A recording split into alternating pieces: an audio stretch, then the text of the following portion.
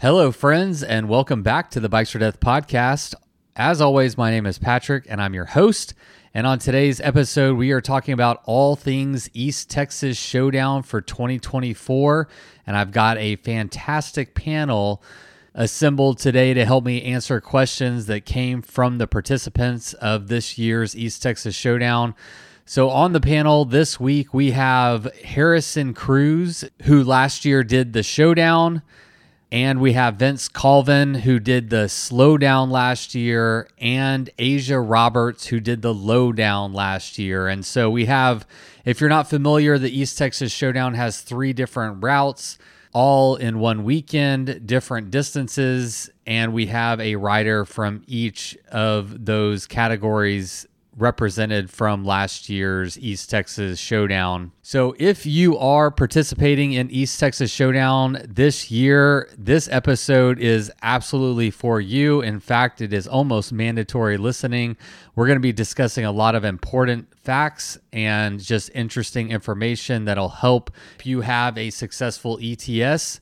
But even if you're not doing ETS this year, you may find this episode informative if you just like going bike packing. We're going to be talking about a lot of tips about camping gear and how to deal with dogs and other information that you might find helpful. And also, you don't have to participate in the East Texas Showdown to take advantage of this information. All of the routes from the Showdown series are available at texasshowdownseries.com.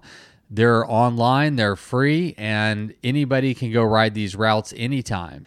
I always love it when I see people pulling the route files and just going out there on their own little adventure. That's always really exciting. So that is what we have for you on today's episode.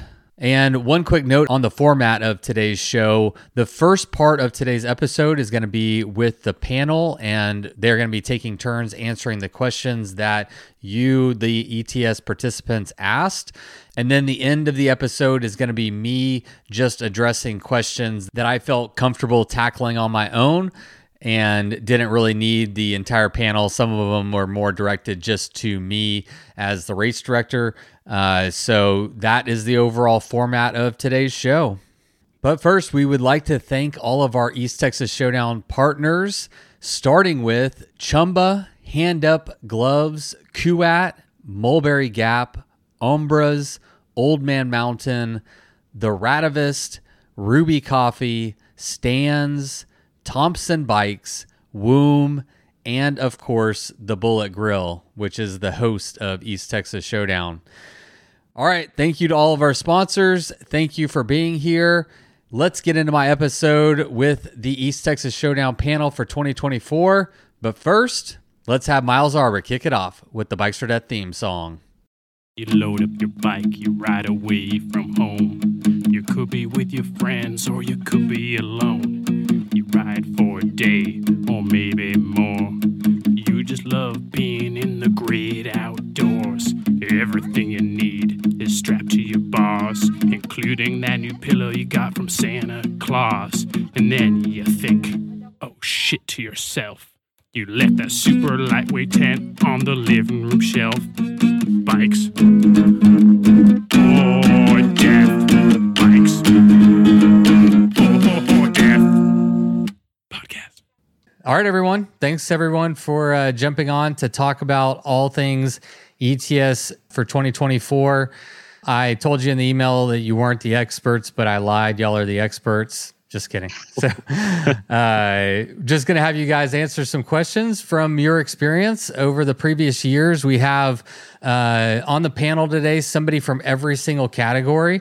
So from the Showdown, we have Harrison, who's representing the Showdown category. So Harrison, why don't you introduce yourself real quick?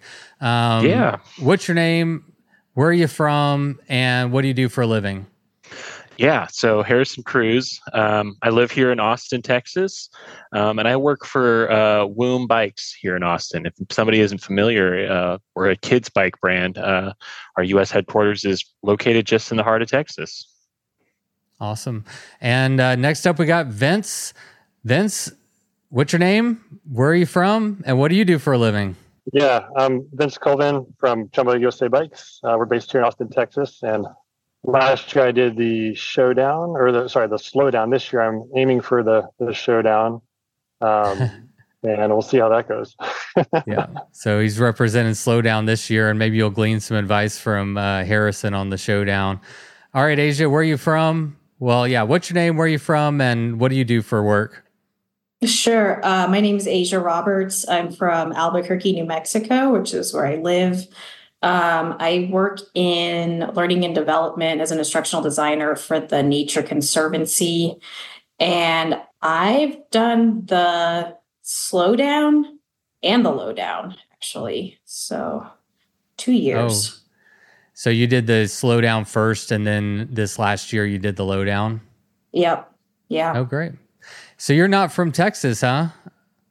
I'm not. No, I was living in Houston for a while, and that's definitely how I got into the whole ETS thing. But left Houston in July of 2023. Yeah.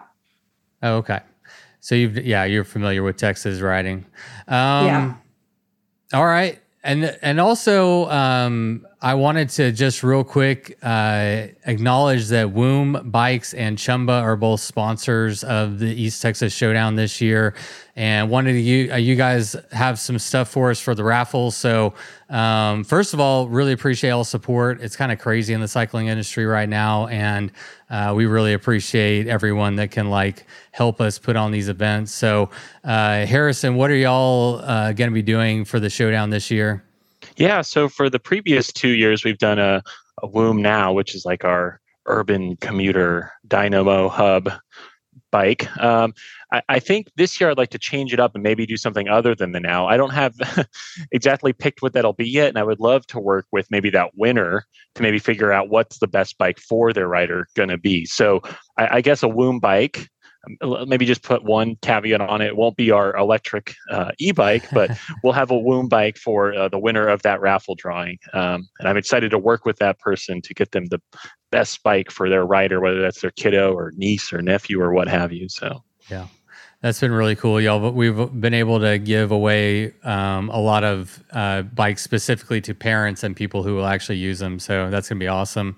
Vince, what about y'all? What is Chumba going to be doing this year? Yeah, we have some new T-shirts that we'll be bringing, some hats, and then I've got a handful of nice bike packing bags, a few different things, likely from Bedrock that I'll be bringing up for the show too. Oh, awesome, man! Well, some new Chumba drip, so you're looking fly out on your bike. I like it. Cool. Yeah, buddy. Yeah. I'm always jealous. The raffles are always pretty good. I'm just man, there's some good stuff in there. So it'll be another good year, I'm sure. Well, let's talk about each of your personal approaches to the ride individually. Whenever you did it, were you going fast? Were you going light? Were you touring it? Were you stopping to smell the flowers? Were you stopping to pet the dogs? What was your personal approach to the route that you took on? Asia, let's start with you on the Lowdown.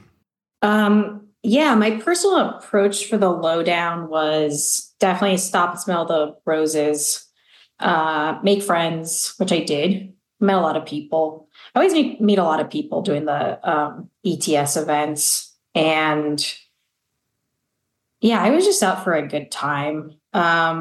I definitely packed heavy, definitely with the intention of sleeping a lot, eating really good food, and just having a good time. Yeah. When you say you met people, do you meet other riders or locals or everyone? Riders. Yeah. I ended up riding with a lot of the Cycle East crew during the Lowdown, and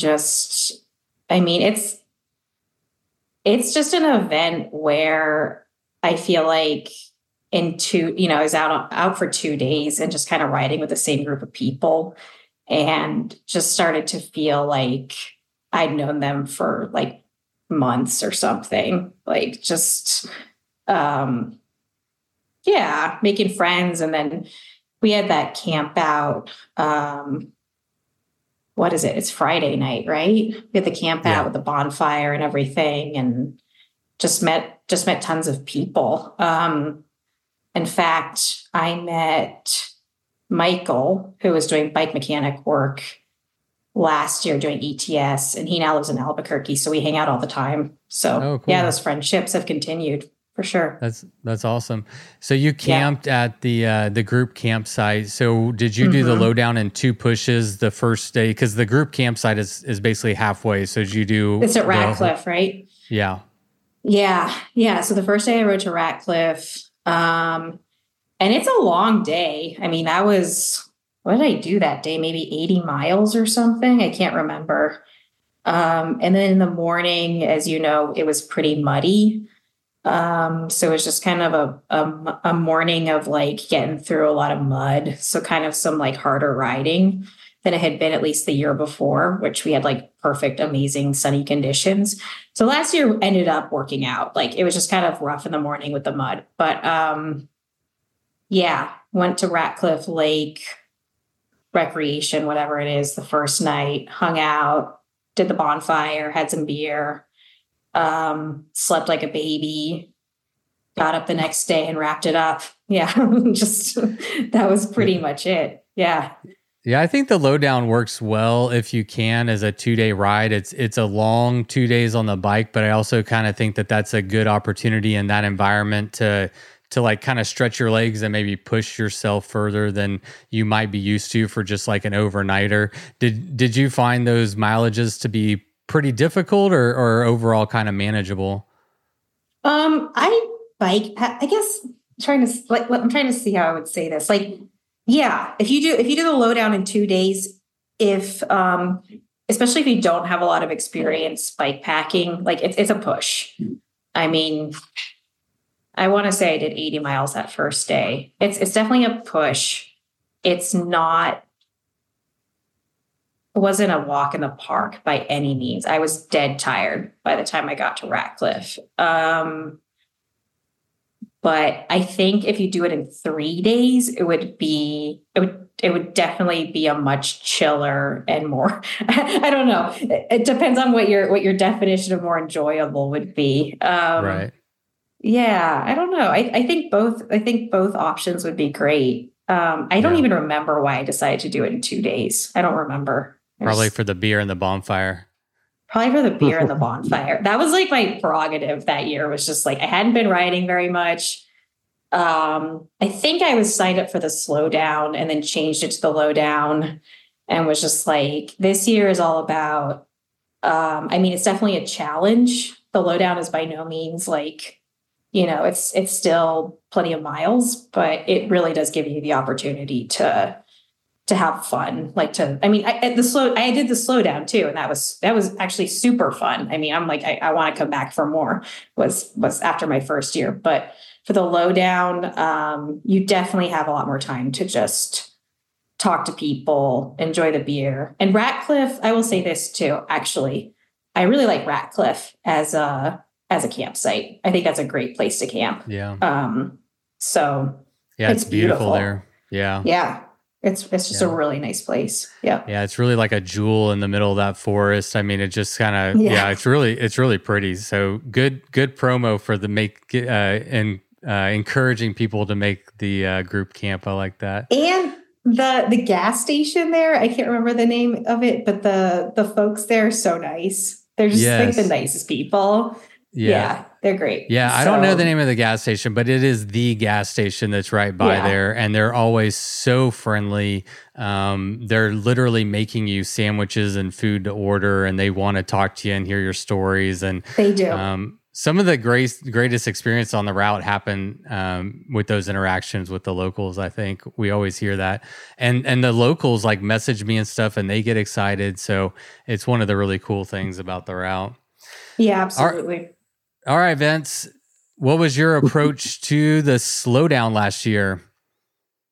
I would say I really wanted to embrace the namesake of the event and just take it nice and slow. But to cover the mileage, you're still riding all day if you have that approach. So I I broke it up kind of as like, well, maybe I'll make it 100 miles the first day, and I made it to, I think the Mission campsite, which is like a 90 something. Mm-hmm. And that was great. I mean, that was a good all day ride. I got in there at dark. There was plenty of food options on the way. And, but the pace of that allowed me to kind of ride with other people and chat and have it be, really fun at the start when everybody's all together and just get to, enjoy all that before you kind of get split up and dispersed. There's a pretty good sized crew kind of all landing there too. So that was pretty cool, just like rolling up and seeing a whole bunch of other people doing the event, and everyone kind of had different experiences and challenges through the day. So it was a nice chance to kind of do that, but push past where the group campsite was to try to knock more of the route out. And for me, that was helpful, like psychologically, just to, I was very tempted to stop at the group campsite, but I was like, man, I really want those other days to be easier. So I need to keep going. Yeah. Yeah. But that worked out great for me. And then, the second leg of the ride, I made it over to the site near Kennard, which is like that primitive campsite there. And that was awesome. It was really pretty. And, you're not too far from a gas station if you can make it there ahead of time. We got there just as they were closing, and they were nice enough to stay open for us. Oh, cool. And, but that campsite was beautiful, and there was nobody there, which was also kind of nice at that point because you're so tired. I don't want to talk to anybody anymore. I just want to go to bed. Yeah, I don't know how many people camp at that campsite. I'll shout it out real quick. Let me see on the map. On the lowdown, on the slowdown, it's at 1 mile 193. Did you camp next to the little lake there, the little pond? No, I got in at dark, so I couldn't really see what was going on. And I was there with Jacob Luce, and we just found like a couple nice trees and big long logs to set up kind of like a dinner station next to and camp out, and just woke up and enjoyed the beauty of the spot. It was a sleepy little place, and you don't have to go. It's nice because you're like right off the road. You don't have to go like far into the campsite and like had a bunch of miles. It was just, couldn't have been more laid back of a spot. So I definitely like that place a lot. That's kind of like a dream location to get to, maybe in the Showdown. I'd imagine if you're doing like a big day, that'd be a pretty sweet like first campsite. Yeah.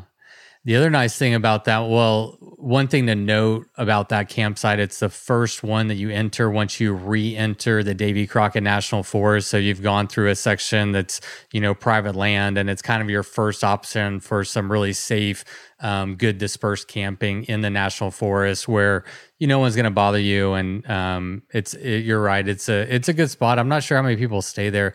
The other one you mentioned, Mission Tejas, is a really beautiful park. Did you get to see it during the day? A little bit. I saw enough to know that there were some trails there, and we were all like, I wonder if we could tie that in and still make it just technically stay on route, because it looked like a pretty fun place to ride bikes. I thought they were only hiking trails, but I might have to revisit that. I'll have to look. Yeah, I didn't look too close to check the rules, but just passing through, it looked like fun. Ah, interesting. Pro tip, I'll look into it. Race director noted.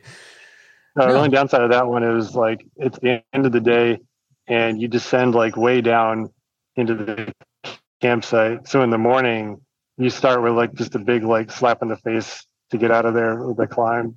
Yeah, that is such a good point. Yeah, it's a very fun and fast descent into camp, but it's a slog to get out of there, and it's a kick in the face. I've definitely been there many a times, riding out first thing in the morning, and it's like, all right, here we go. We're in it now.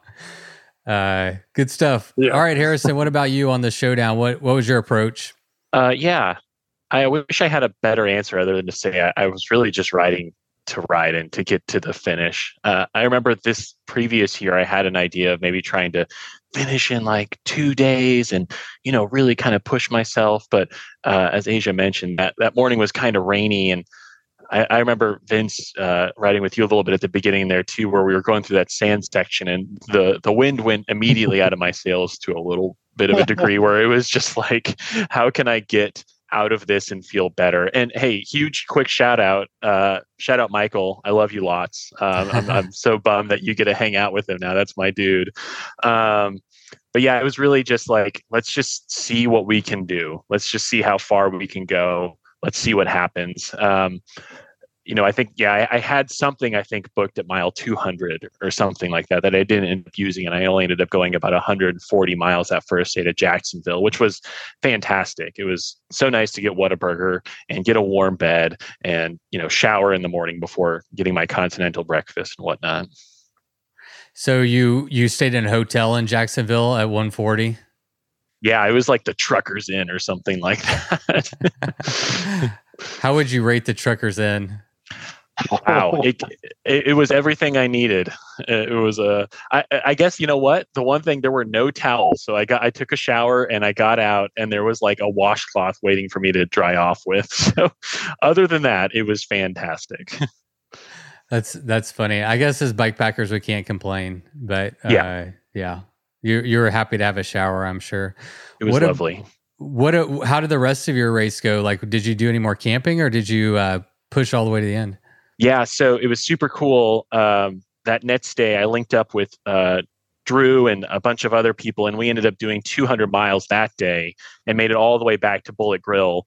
And we all just, I think, slept in our respective cars that night, and then woke up and just did the death loop first thing in the morning, and we're done by like 1 or 2 in the afternoon. And it was beautiful. It was such a lovely morning. I feel like I slept in it was so cold that Saturday night, I remember, and just getting back into the Subaru and just curling under a blanket in the fetal position for probably about 4 hours, and then busting out of there to finish up the race. But it was that second day was, truly one of my favorite days of riding I've literally ever had. It was unbelievable.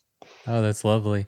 What contributed to the 200 miles? You think you're just feeling fresh after a night's rest and had your energy, or what? Totally. And there was a pretty solid group of us who kind of coalesced by, we just kept picking people up. It was me, Drew, and Zach, and then Daphne. It was the 4 of us riding until 3 a.m, and we just kept each other going. And it was so cold that night that if it had been warmer, I'm sure we would have just decided to cowboy camp somewhere and then do the extra whatever miles it was. But it was so cold. It was like, we should really get back to what we thought. We wanted to do the Bullet Grill anyway and sleep in a car or whatnot. So, being cold kept us awake. I think there's a question about how much, food and stuff. There was a gas station every 30 miles. So we were just pounding Red Bulls every couple hours or something like that. So it was a really fun day, but by the end it was just like, let's just get somewhere where we can turn on the heat or something. I don't know. Yeah, absolutely. It's easier to keep going and stay warm. One thing I want to mention while you mentioned stopping at the Bullet and sleeping in your car, another question that we got was about if the Bullet Grill is still neutral support, and it is. So if you're on the Showdown, you can sleep in your car, you can get food out of your car and put it on your bike. It's a neutral support for everybody. So that's going to stay the same. And I like that format. I think the death loop sounds really ominous, but the way you did it, Harrison, if you do it during the day, it's really nice. It's not bad at all. It's lovely. First light, it was just, I was like crying. It was just so pretty. It was just I was just so thankful to be out there at that moment. It was so cool.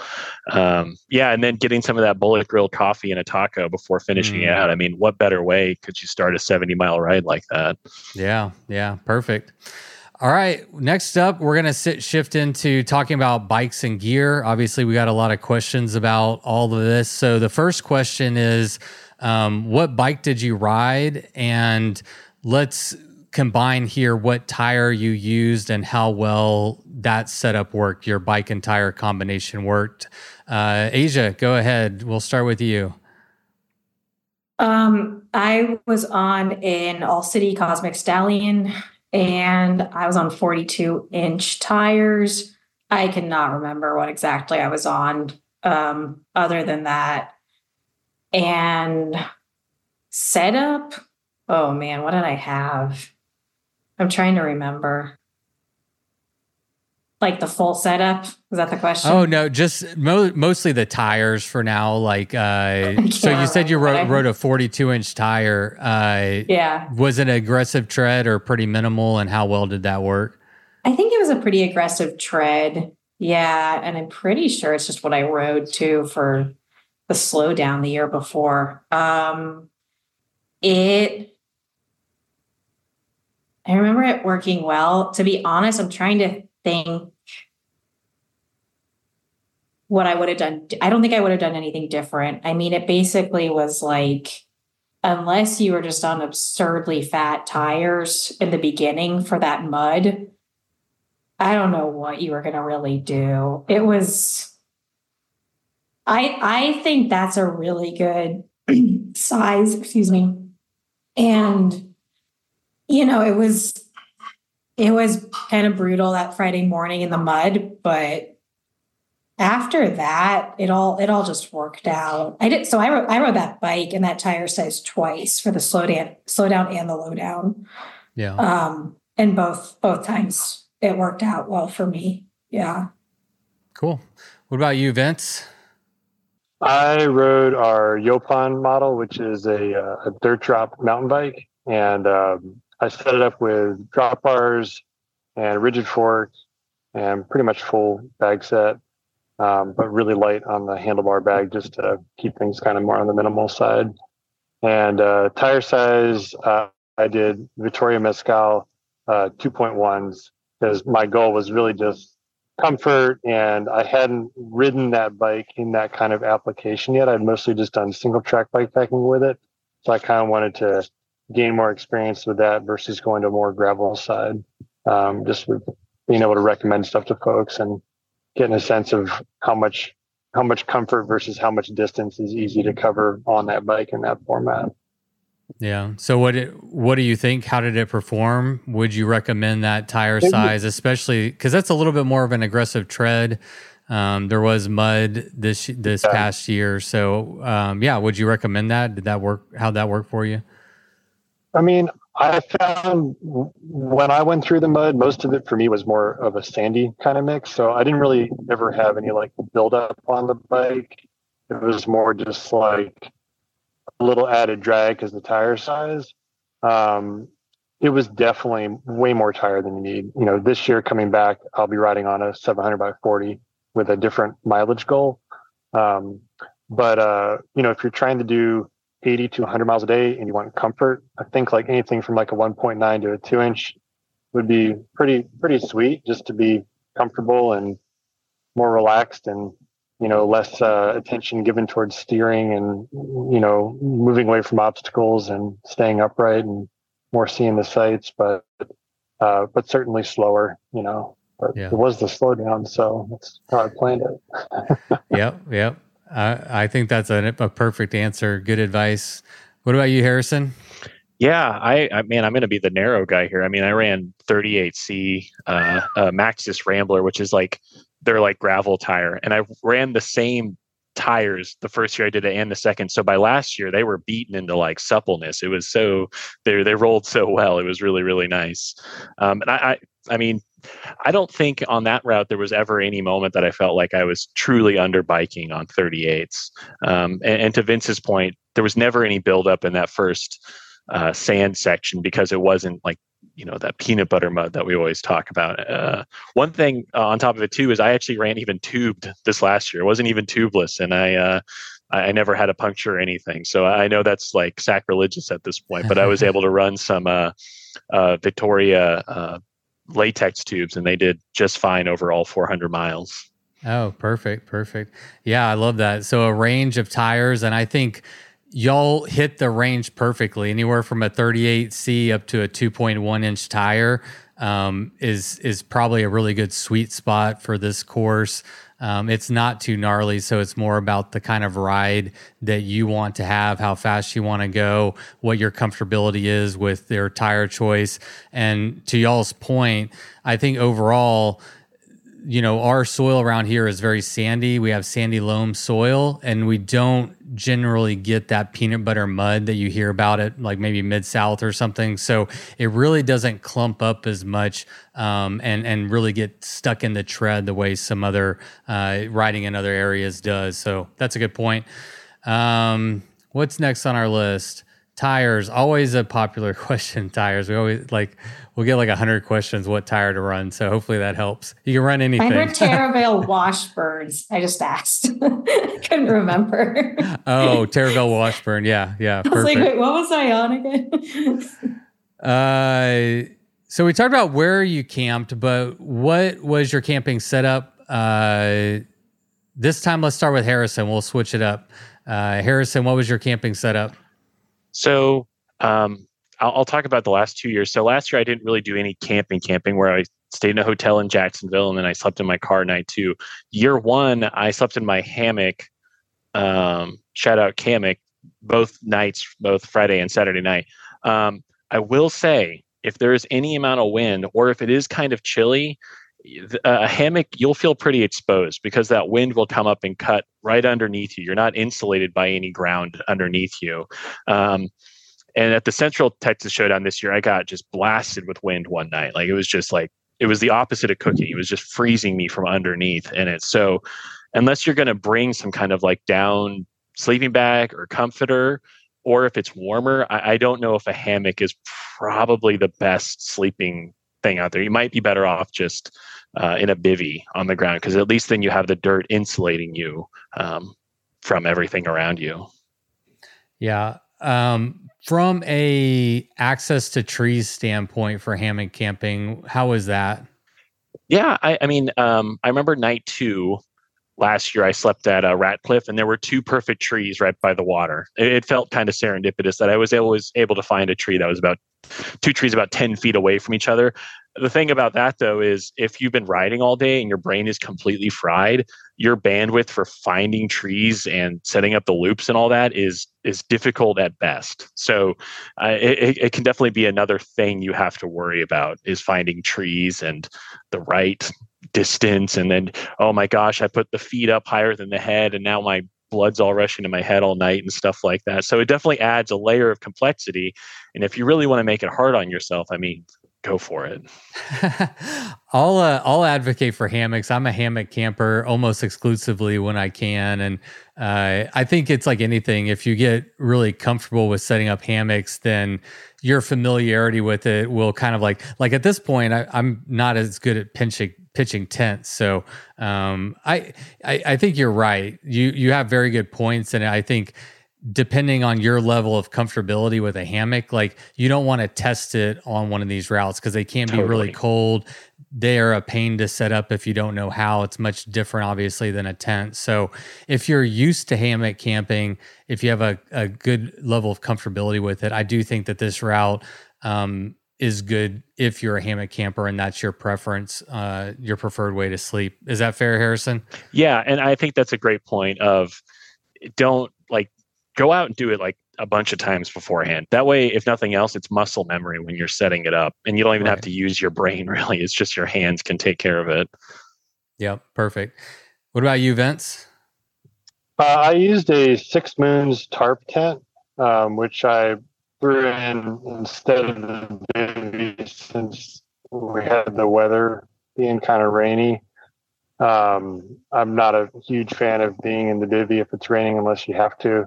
So the tarp tent gives you a little more room to kind of spread out your gear and, enjoy campsite a little bit. I was also, as a goal, I wanted to get a full night's sleep because, I wasn't really trying to cover, 180 miles a day. I was just trying to hit 100 a day. So with that, you can have a breakfast. You can enjoy camp for a few minutes at least and not feel like you got to get up at the crack of dawn. At least in my case, that's how I felt. I use that with just probably a 30-degree quilt. And I had one of those ultralight climate camp pads, which I was testing out. I don't know about those. We don't know that. I won't be using that this year. I'll tell you that. One with all the cutaways in it, like the ultra light one. Yeah, I just kind of like inherited it and was like, yeah, I'll give it a try. But though advertised for side sleepers, maybe not good for side sleepers. But if you're a back sleeper, it's actually really comfortable. And then just like a little Tyvek sheet for ground cloth, just kind of the same size as the quilt setup. And that works really well because the whole system is super light. It has like a carbon pole, and you basically put the pole in the middle, kind of off center it once it's up, and then pitch out all the corners. And there's even like a zipper to it, so it's just like a tent without walls and without a floor, basically. In the end, this year, just trying to be mindful of trying to cover more distance. I'll just bring a bivy instead, just so I can be real quick about throw it out, get in it, roll it up, go away. Yeah. Less motivation to sleep in when you're stuck in a bivy, right? Yeah, exactly. I kind of am having that moment where like, all right, every time I camp, there's like that time you wake up at like 3 or 4 o'clock and you're just like, I'm awake. Should I go to the bathroom? I decided that's the time when I'm just going to get on my bike and go. Nice. Let your bladder be your alarm clock. That's a good strategy. Yeah, you're waking up at that point. Yeah, you might as well get going. I love it. All right, Asia, what was your sleep setup? So I agree with Harrison as far as know how to set up your equipment before you take it out. I borrowed a 1-person tent from my friend Emily Miller, and I practiced in the park actually a few times before I took it out, and really wanted to make sure I knew how to set it up well. I don't remember what kind of tent it was exactly, but super lightweight 1-person tent. I had all the comforts though. I had the tent, and I've never actually slept in a hammock. I'm all about sleeping in a tent. I should give the hammock a try sometime, but I have heard from a lot of folks that they're pretty cold and I like to be really warm. So I'm always a little afraid of that. I had a sleeping bag. I think it was like a 30-degree. That was probably way too hot for that night. I had a pillow. I had a really nice inflatable pad. I took all my warm, nice, comfy clothing. Yeah, I was definitely luxury camping that night. I remember I slept like a baby. And that's doing the lowdown right. That's how you do it. Carry some extra stuff and enjoy it. Yeah. Yeah. No, I was definitely out there to enjoy it. So I had a really comfortable setup. I slept great. Yeah. That's good. There's nothing better than a nice sleep after like a really hard day on the bike. The worst thing is like when you can't sleep after you've worn yourself out and you're like, why? I rode my bike all day. I should be tired, right? Yeah, it's kind of hard sometimes, like the first night camping, I think. At least it always is for me, even if it's comfy. But last night, that time I got lucky, I guess. Yeah, that transition into sleeping outside, you're right. That can definitely play a role. Yeah. So another question we got a lot was about food and water. So I'd be interested to hear like how much food and water you carried and what your strategy was for resupply, how you thought resupply was on your route, that sort of stuff. Harrison, you get to go first. I was going to pick on Vince, but he's playing dad. Yeah, I mean, I think the ETS has a really great dispersion of, gas stations and restaurants and pretty much everything you would need. There was never any point, I always try and plan out. I always have a little cue sheet of knowing when my next stop could be. I feel like there was never any more than maybe 70 miles was maybe the max between a refuel, right? So what that means is I didn't bring in like a hydration pack or anything. And I'm also going back to the riding question. I'm not the type of person who would want to skip gas stations or whatever it was. Even if it's a 5-minute break, I think that's worthwhile to take. So 2 normal bottles. I had 2, what do you want to call them? Feed bags on my bike as well. So if I ever wanted to have a Gatorade with me, or, I remember filling it up with Cheez-Its like 4 different times. That was my snack of last year. I would always have something with me as well. So it would always be like planning for, 75, 80 miles worth of food, which really isn't a ton. I'm not skipping anything, so I didn't have to like plan ahead or anything like that. I know a lot of other riders will think, well, if I can skip this next one, I'll save some time. And for me, it's all about the snacks. Really, that's the whole reason I do any of it. So I'm not going to skip that. Yeah. So you only carried 2 water bottles? Yeah, 2 water bottles, and then usually something in a pocket in the jersey, and then maybe something in the feed bag as well. So like they're bigger water bottles too, so it's not like no water. So yeah, usually about 4 bottles worth of stuff, which is about good for about 80 miles for me. So yeah, yep, yeah, okay. Vince, did you hear the question? Yeah, that was an area where like it was kind of funny because I rode the whole first day with my friend Austin Walker, who works for us also, and he carried like no food, just snacks, and I had like enough for the whole trip probably. So I've had a few trips where I kind of ran out, or also like I have a few food allergies I have to work around, so I didn't want to be like unprepared. So I brought way too much food. Knowing the route now, I'll bring way less this year. There's just loads of options I felt like for resupply, and plenty of restaurants too. Like if you have enough time to get a sandwich and get a sandwich to go, and plenty of places like that. So this year I'll try to bring smart food but less food. I also brought a stove because I really love coffee and like a warm breakfast, and it was kind of colder. This year I'll kind of try to forego that luxury just to save on time and try to make the longer route goal of the showdown.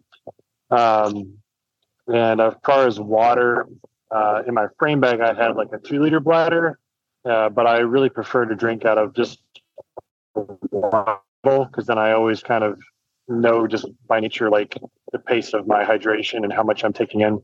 Kind of on the hourly. So in one of my 2 stem bags, I ran just a water bottle, and I also don't mind taking a moment. So every time that basically ran out, I would just stop, fill up to my bladder, and kind of take the sights in, have a moment, and then continue on. But the cool thing with that is then you're kind of always aware of how much water you have.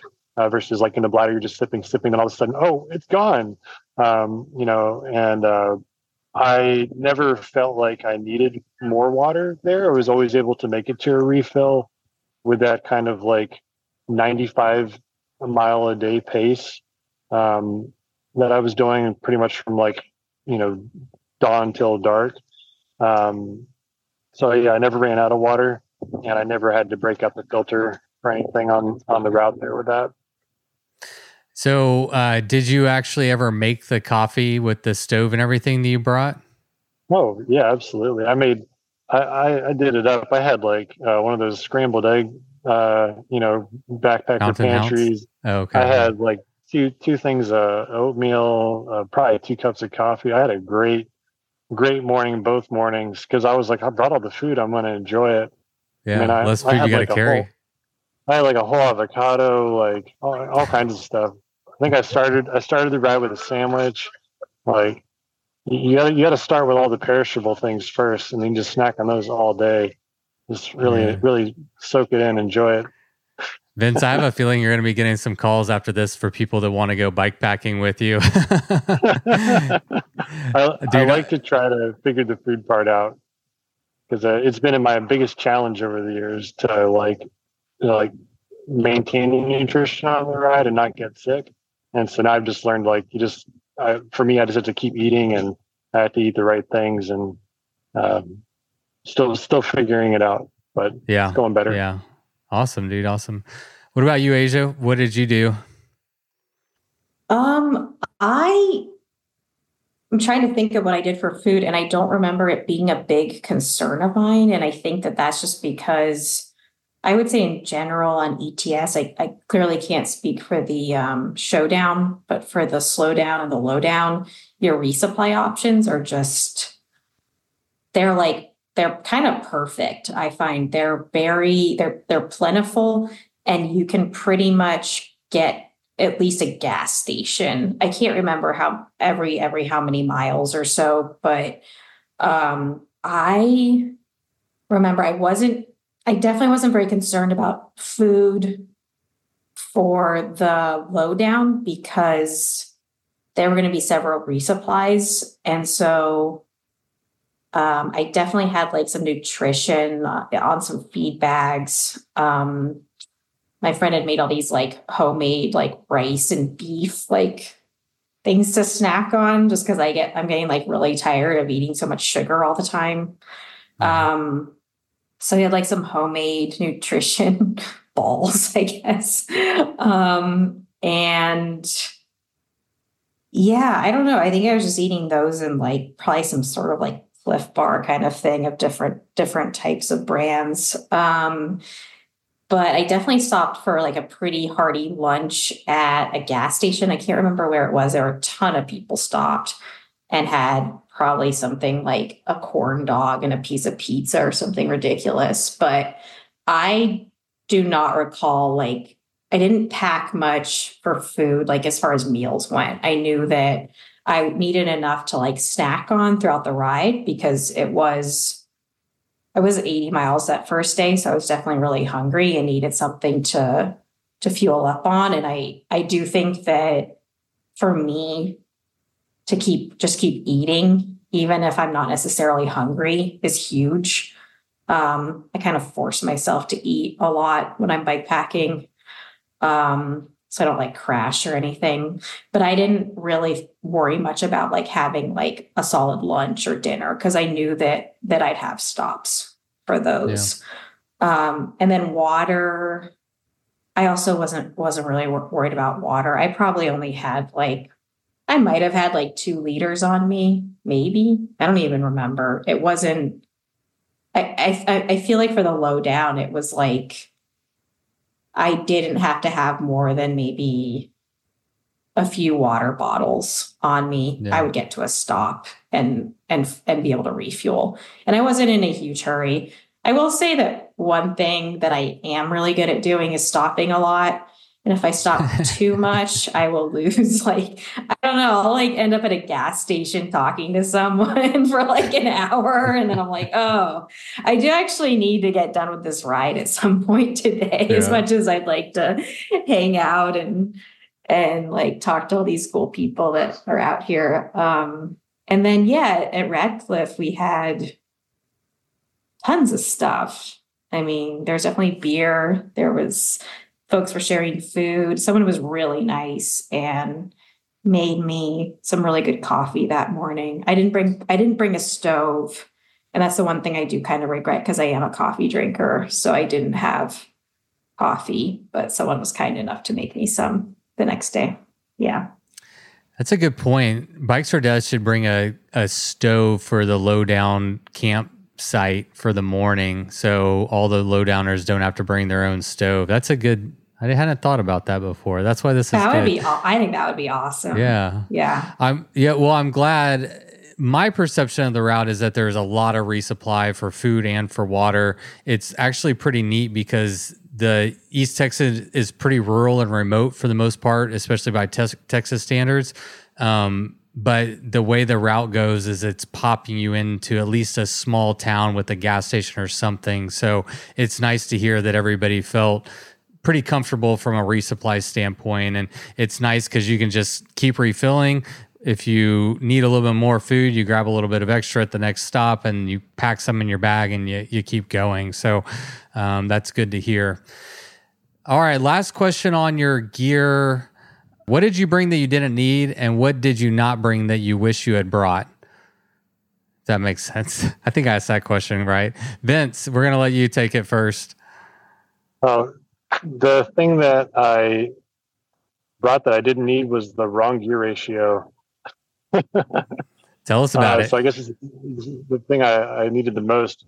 I had my bike set up mainly for my mountain bike packing, so I was running the terrible gear for the route, like 32 tooth chain ring to a regular SRAM eagle in the back, like a mullet set up with road axis shifters.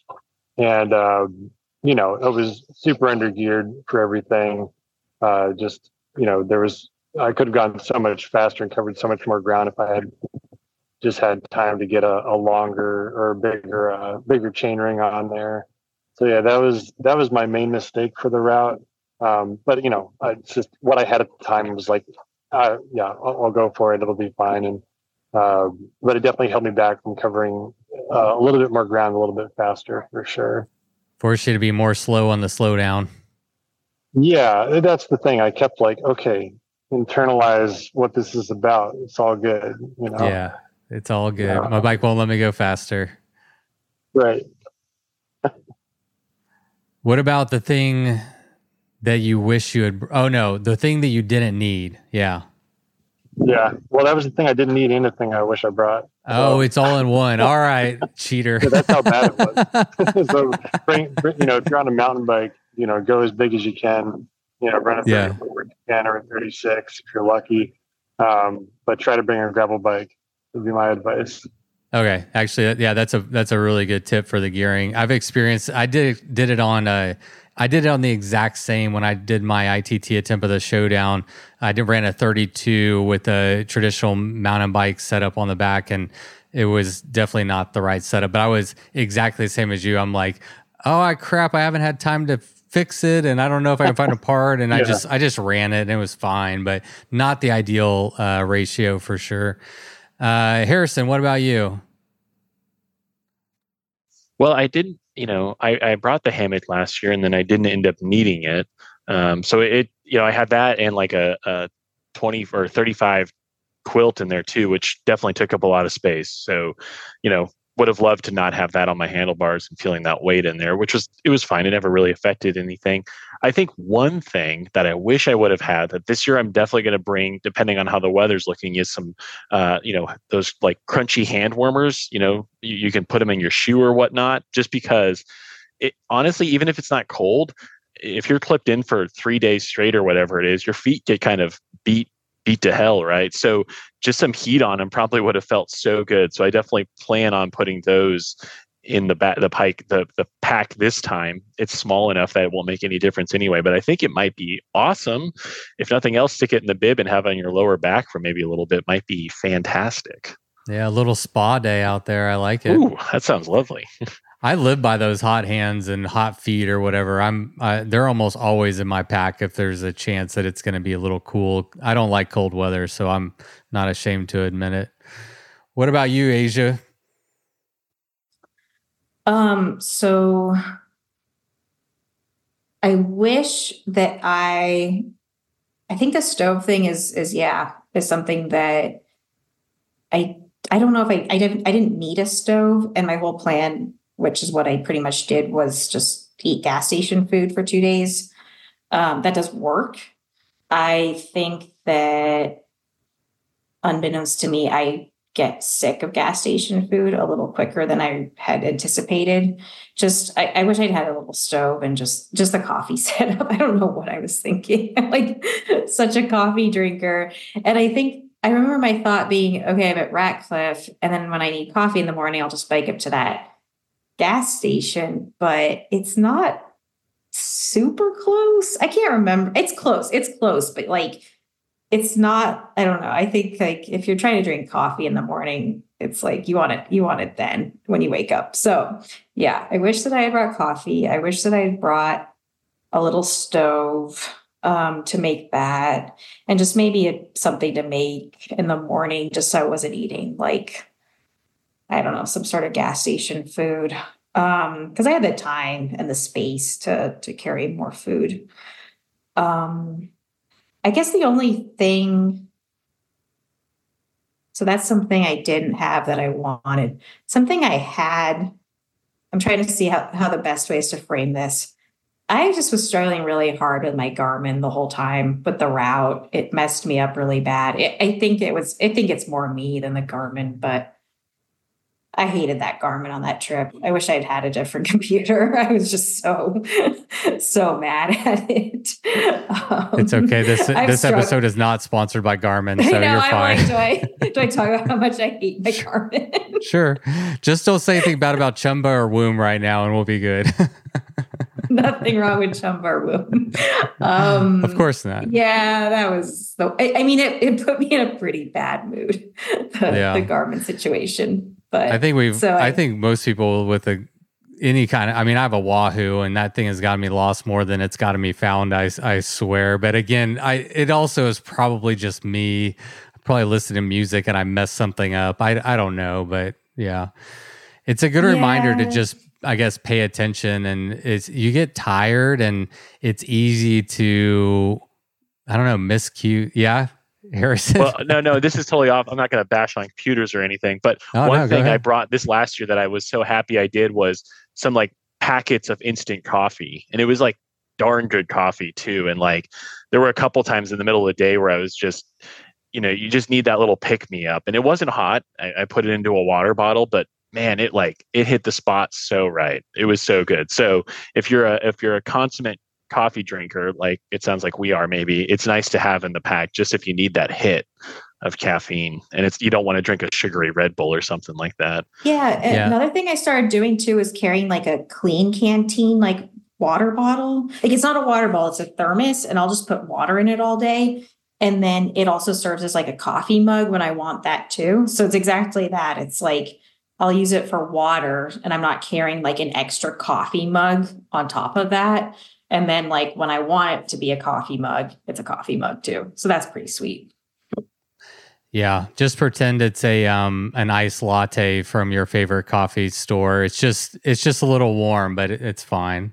Yeah. Instant coffee, surprisingly, there's a lot of really good options out there now. All right, we'll move along so we can try to make our time cut off. Let's talk about the route. A lot of y'all are familiar with riding in Texas. I think East Texas kind of provides a little bit of a different riding experience than what you're used to, but we have a lot of people from out of state. We have international riders that are coming to ride this route. So, how would you describe the route to people? Is it easier or harder than you anticipated it to be? Anything that stands out to you about the route? Asia, I'll let you go first. I think it's your turn. I don't know. I'm just jumping around. No worries. The route. So I guess like there's a lot to say about the route. I think that for those of you that aren't familiar with East Texas, it's, how do I say this? It's surprisingly beautiful. You may not think of East Texas as this like beautiful place, but it is. It's lovely. I like it. I mean, a lot of it on the lowdown is kind of rolling, pretty smooth gravel roads. The time of year is just epic. There's no better place to be, in my opinion. It's just so pretty. Green fields and farmhouses and wildflowers, and hopefully the day's beautiful, or the whole time is just beautiful. I find the terrain fairly easy. And I mean, I guess one thing I'll just say is like bike packing's not easy. It's just not, I guess you could make it easy, but generally speaking, bike packing's not an easy endeavor. Whether you're doing the lowdown or the showdown, it's challenging. And I think that's what makes it so much fun too. But I would say, especially because I live in New Mexico now and just deal with like much more kind of brutal terrain. Like it's really chunky and big rocks. Like I barely ride my gravel bike that I rode in Texas. That bike that I rode. I love that bike, that Cosmic Stallion, but I just don't really ride it much in New Mexico much.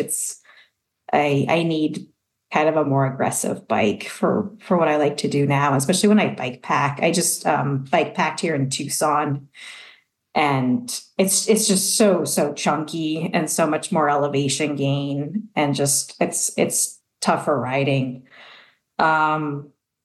So yeah, I would just say that I think that ETS, but I think that that's what makes ETS so great is like whether you're a novice rider and you're just like kind of getting into bike packing, it's great. Like you're just out on these like rolling hills, pretty smooth gravel, some pavement. It's just really accessible. Again, like we had some mud. It sucked, but it's not like this brutal peanut butter mud that just destroys your day.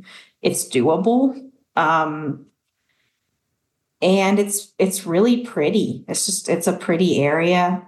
I don't know. Am I missing anything? Oh, I think that's a great. I like how you said surprisingly beautiful. I agree. I agree. I putting the route together. I kind of surprise myself sometimes. I'm like, dang, this is nice out here, and it made me honestly appreciate Texas like a little bit more, So yeah, I love that. Me And too. I also go ahead. Oh, I was just going to say, like, I think because I'm, I only lived in Houston for 3 years and Texas for 3 years, and I've lived in the Southwest and like the Pacific Northwest. And I think, we don't often think of East Texas as like a biking destination, but I always tell people like, you should do ETS. Like it's so worth driving out there, flying out there, whatever you want, get out there on your bike in East Texas. Like, it's so pretty in the spring. It's just really pretty. And it's a really pretty place. It's a lovely destination to be riding in the spring for sure. No, I appreciate that. It's really surprised me how many people come from so far and wide because, like you said, Texas isn't really known to be like an epic cycling destination per se, and we don't have a lot of public land. But yeah, a lot of people have come from far and wide and really enjoyed East Texas. So it's been really cool to see. All right, Harrison, what about you? What are your thoughts on the route?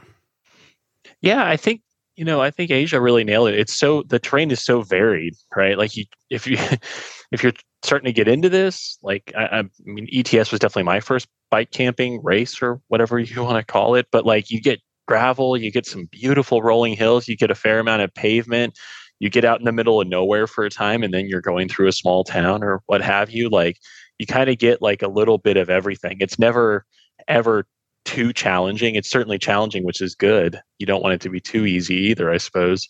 But it really checks all the boxes of everything you would want to see. And it's at never one point so treacherous that you need to prepare for just that one section, right? You can kind of roll with what you got to a degree, take that with a grain of salt, but you really can kind of make it what you want it to be. And it's pretty forgiving to you as well. My first year doing it, I was certainly underprepared for it, and I was able to come out of it just fine because it forgave me and for my hubris and let me continue on the race. Yeah. I like that. I like that it's not. I mean, it is designed to be kind of a gateway drug into the sport of bike packing, and the course is approachable. It's got resupply options. It's pretty, gets you out in the woods. So I like all that stuff.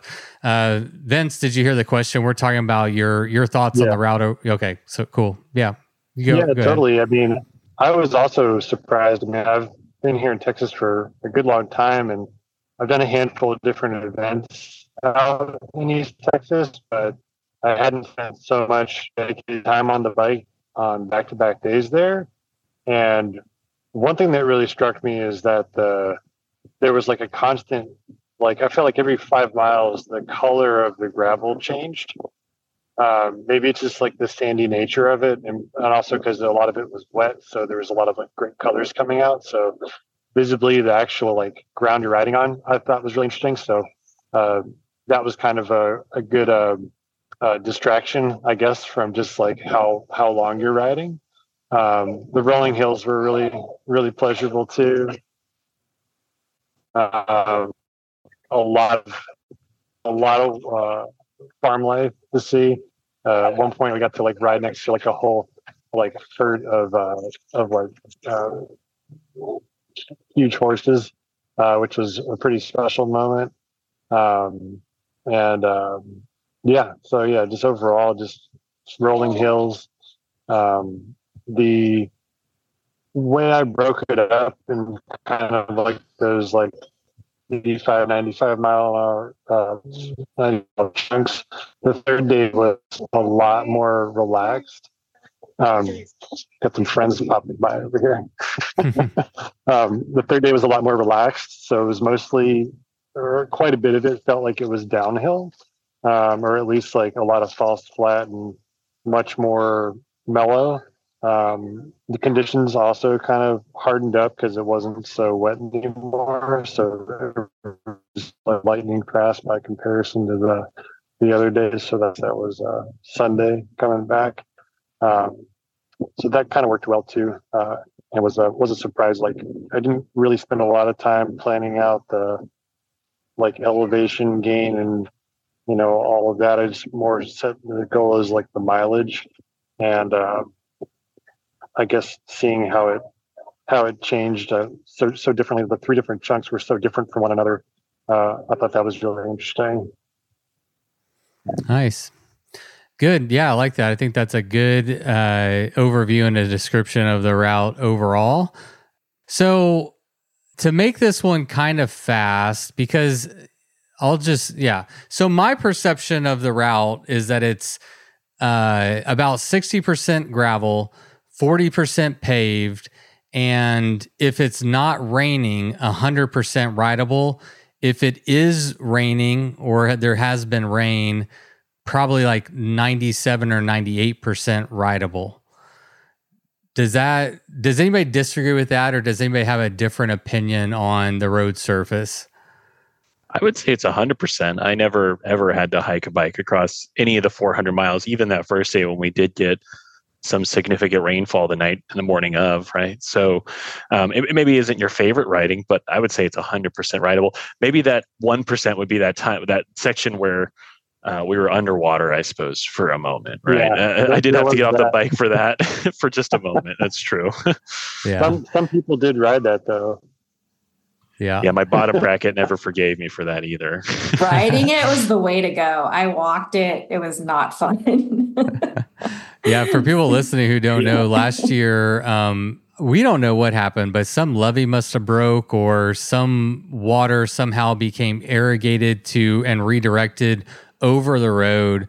And so on one of these Forest Service roads, I think it was about mile 55 or 60 onto the route, there was probably a good mile that was under what do you say, like anywhere from 8 to 12 inches of water with a current that's going across it. I feel like there were a few deeper pockets if you made the wrong step too. Yeah. Yeah, I went past my knees. I'm pretty short though, but yeah, it was a little exciting. It was deep. Yeah. We saw some people having stumbling and almost falling. I think Todd, I remember Todd, he tried to ride through it and rode into a divot and fell over into it. So, but that was a rare thing. We hope that doesn't happen again. But I think, I was being pretty conservative with my estimate, but it's pretty darn close to 100% rideable. And as we talked about earlier, we had a variety of tire sizes on this route. So the route is very approachable from a riding standpoint. Not too hilly. There's going to be some hills, but it's forgivable to where you can just, to Harrison's point, kind of keep on going. So one question, how safe did y'all feel on the route from interactions with either locals or trucks, cars, vehicular traffic? How safe did y'all feel on the route? Harrison, go ahead. Yeah, I never felt in danger. I mean, there was definitely roads I liked more than others because you wouldn't see any traffic. But I mean, Saturday we rode from 7 a.m. till 3 a.m. and there was never any one point on the road where I thought like, holy moly, this is sketchy. We shouldn't be here or whatnot. Like you're riding on live roads sometimes that are going to have traffic on them, right? So you need to kind of act accordingly and follow the rules and whatever that may mean. But the locals are always spectacularly kind and friendly and usually make you laugh, which in the middle of a day can be so like it can be worth more than you could even imagine, right? So never ever did I feel, unsafe, right? Other people might have different experiences. There were never any dogs that felt threatening. I never saw any boars or hogs or, cryptids or anything like that. So it was all a good time. Good. All right, Asia, what about you? I mean, I pretty much agree with everything Harrison just said. I think, and like generally speaking, the ride is set up really well. And it's, we had that escort leaving last time, which I thought was great. I think that's really cool that you did that. I did not have the escort the first time when I did the slowdown. I never felt unsafe though. Like I guess I do a lot of like urban cycling and bikepacking in general. And so ETS for me feels really, really safe. But yeah, anytime you get on your bike and you're interacting with traffic, which you won't a lot, but you will, just be really careful. There are, it's how it is. You got to be careful on your bike. I would just say the locals are really nice and people are helpful and it's a really positive environment from everyone, from locals to other riders to just really positive people, really nice people. I will say that I don't like the dog situation, but I don't think that that's like an inherently, East Texas thing. Maybe it is. I don't know. I think it's another one of the lovely, it's kind of like the car thing, you get on your bike and these things can happen. I've never had a really bad experience with dogs, but I will say that I lean on the pretty anxious when I have to deal with the dog situation. I don't like it. Yeah. We're going to touch more on dogs and take a slightly deeper dive into that in just a moment. So that's a popular question. So I'm going to pick back up on that one. Overall safety on the route as it pertains to just interactions with the locals and traffic and stuff like that, Vince? Yeah, I found the locals, around all the folks I was with, everyone seemed very welcoming and kind of intrigued by what we were doing. I definitely also appreciated having the escort across the bridge, and a few participants brought that up while we were doing it. Wow, I'm really glad we're doing this all together. Because that is a 2-lane kind of nowhere to go scenario. I wouldn't feel super comfortable doing that section otherwise. On the road, there's a handful of spots where there's, fast cars, but I felt like quite a bit of the route had shoulder, which was nice. And so I didn't feel super exposed. So overall, very, very comfortable. Also not a big fan of the dogs. So I sympathize with Asia for sure. Yeah. Well, safety really is my number one priority. So when I was creating the route, if you have to go into towns, obviously, if you want resupply, they're unavoidable. And so I always just try to pick roads where there's a decent shoulder. But, people from coming out of state, I get a lot of questions what's Texas like? Is it safe there? Or people are going to try to run me off the road or whatever. And I haven't heard of any negative experiences yet with people riding the route, which I've really been grateful for. And if anything, what y'all are saying really echoes what I've heard every year that we do it. The locals are friendly. They're excited. They're nice to chat with you. They're curious. And we haven't had any issues with aggressive drivers. So knock on wood, let's keep that going.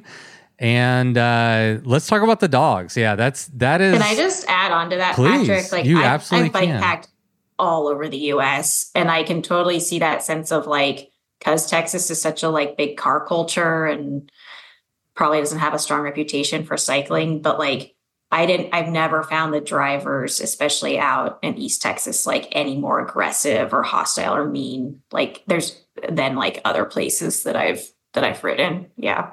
Yeah. No, that's great. I appreciate that. So the dogs, I will say, like, I'm not the best person to ask because I just don't even really notice them. Like I like getting chased by them. I think it's like, it kind of like is mental stimulus. It's just kind of something fun that happens.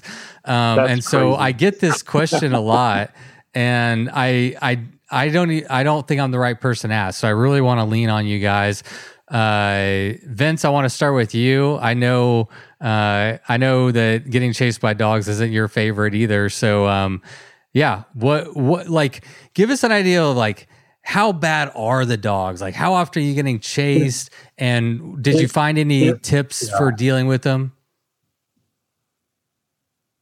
So yeah, it wasn't as bad as I expected, given the chatter around it. But I personally have like a history with dogs and getting chased on my bike, and getting bit and whatnot. So I'm definitely on edge in that scenario.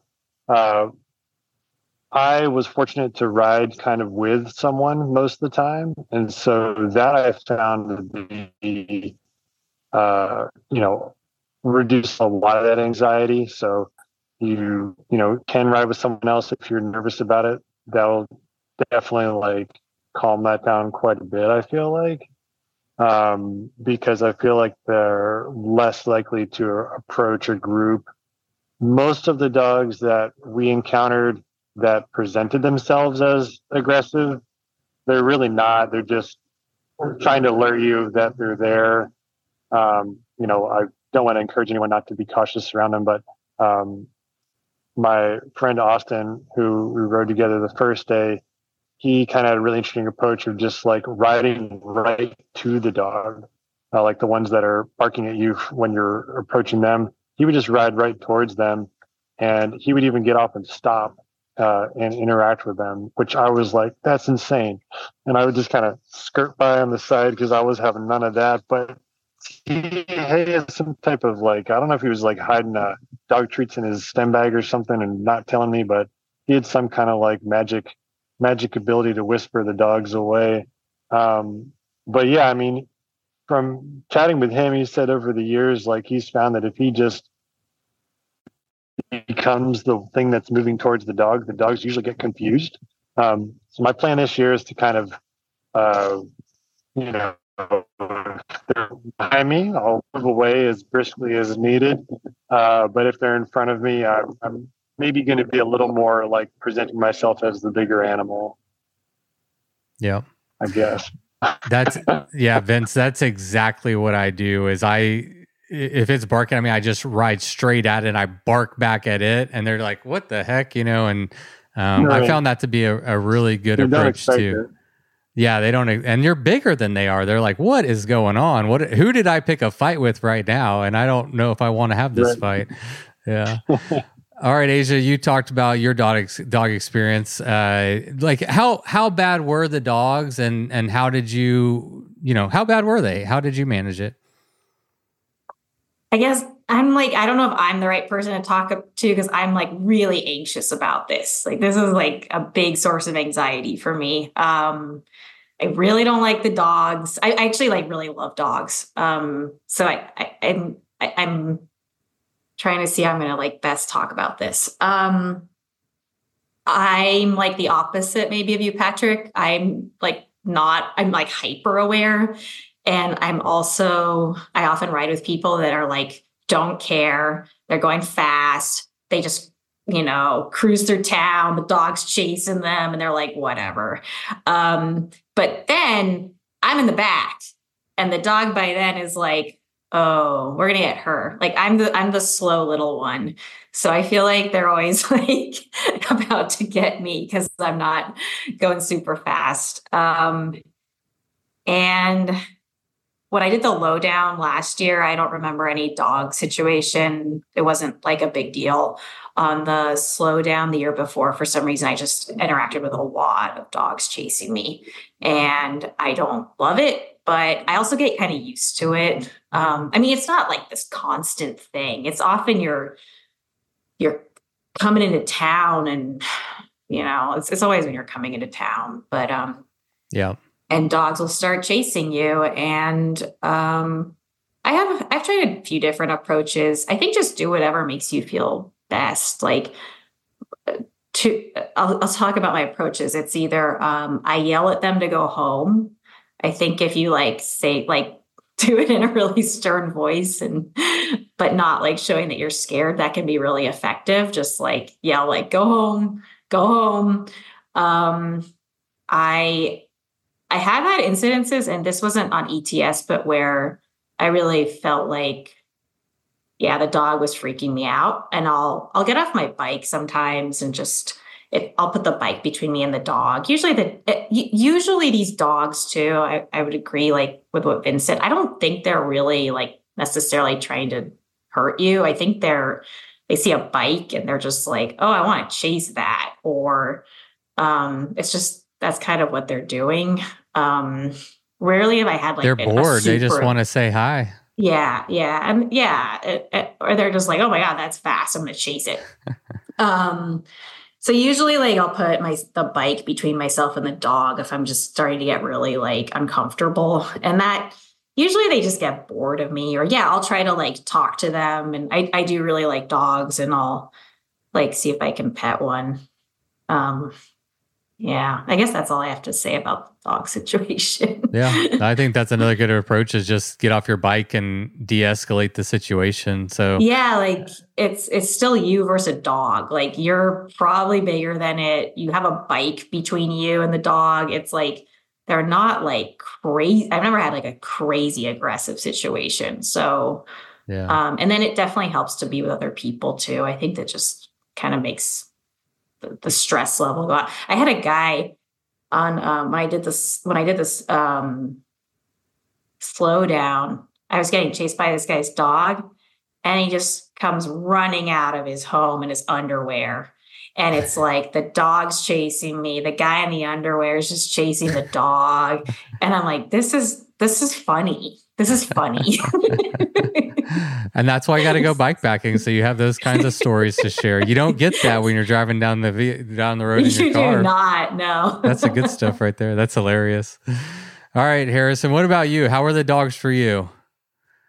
Man, maybe I've just repressed it or something, but I can't remember any experience over the last 2 years other than maybe just being barked at, and maybe they're running along the side of the road. But I've definitely had weirder experiences outside of maybe Bastrop or something like that here in Austin. So nothing literally comes to mind. So I guess I can't speak to it, which I think is a good thing, that it never left enough of an impression, I guess.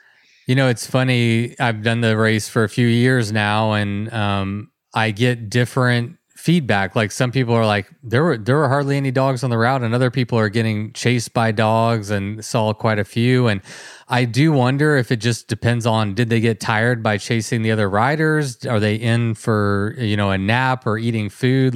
What is that metric there? But it does seem to be a little bit per case by case basis. But yeah, we've never had anyone get bit by a dog. We've never had any, we've had aggressive barking dogs, but no dogs that's actually been a real issue so far. So, but there are dogs. So be prepared for some puppies to come and say hi to you.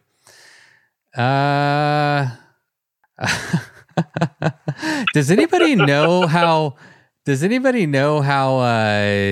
how hard it is, or how likely you are to find maple syrup in Texas? We have a Canadian that wants to know, and I feel like I see Canadian maple syrup on the counters. Is that a common thing? Does anybody know? Yeah, you can find maple syrup. It's maybe not to the standard of a Canadian, but you can find maple syrup anywhere.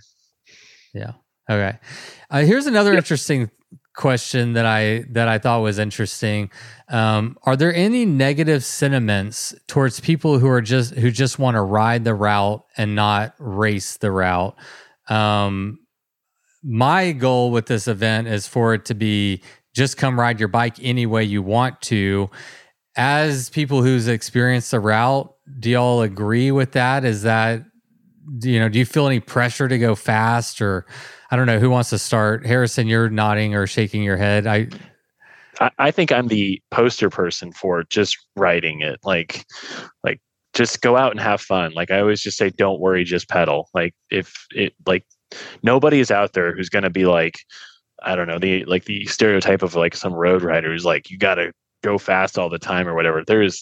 I don't think there's a single person who's signing up for this who is thinking that. I mean, you think about like Dennis or any of the winners from years past, like we have beers at the end and we commiserate over our rides, and it's not about what place you came in, what your time it was at all. It's just literally so cool to be out there with all these other people. So to whomever put that question in, if you're worried about that, just come ride. I'll be out there just zooming along as well. So just come have fun with us. Yeah. Anybody have anything to add to that? I was going to say, that's like the beauty of just ultra racing community in general is, you can be very focused on a time, but you can also be very focused on an experience. And it doesn't really matter what angle you come at it, just participating in it is what's fun. So I can't imagine anybody on the route not supporting someone else in general. Like the atmosphere is so welcoming. I think the mileage kind of wards away people who maybe have a more negative approach to what it entails to accomplish it. So, yeah, well said. Asia, did you have something you wanted to add? No, just pretty much that. It's just a really, really positive environment. You get people that train for it and really have like their own personal goals that I think do really push themselves. But mostly, well, I don't know. You get all types out there, and but I would say the one consistent is that people are really nice. I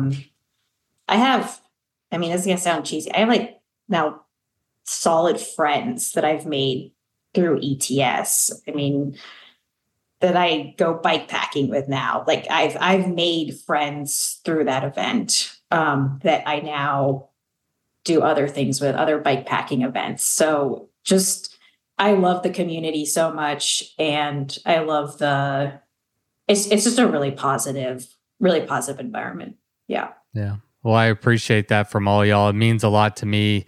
My goal with the event and my tagline for the podcast is ride your damn bike. And, any way, any bike, just come and enjoy it with a bunch of other like-minded people. And the entire atmosphere that I want to create around the event is that anybody is welcome. We're going to celebrate you, whether you make up your own route, but get back, or you attempt it, or whether you come in first or last. Like it really doesn't matter. And that's the culture and community that I want to create around this event. So I really appreciate that feedback as people who have participated in it. That makes me really happy. All right. Let's wrap it up. Asia's got to do a long drive, and we all got stuff to do. So we're 30 days away from East Texas Showdown 2024. What event, if any, are you doing this year? And are you ready? Are you feeling prepared? Harrison, where are you at? Man, I never feel prepared, but that's like half the fun. Like it's just to show up and do your best. So I ride 150 miles every week just commuting. So hopefully that can carry me to a good chunk of it. Yeah. Wow. 150 just commuting. How far away do you live from work? It's 15 miles each way, the route I take. So it's 30 every day and then 5 days a week. So. Oh, that's epic. And what route are you doing this year? Showdown. My father, shout out to Harry himself, is doing the lowdown. So I don't know. It might come the day of doing it. I'll be like, man, I just want to ride a bike with my dad. So we'll see. How old is he? He's 65 plus, and he's a shredder, so he's going to be out Hell there. Yeah, it's really cool. Oh, that's wonderful, man. It's a family. It really is a family. What about you, Vince? You're doing the Slowdown this year, right?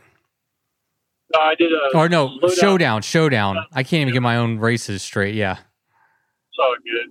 Yeah, Slowdown last year, Showdown this year, which is a nice progression, kind of on the goals too. So, I've done that much mileage before, but not so condensed a time.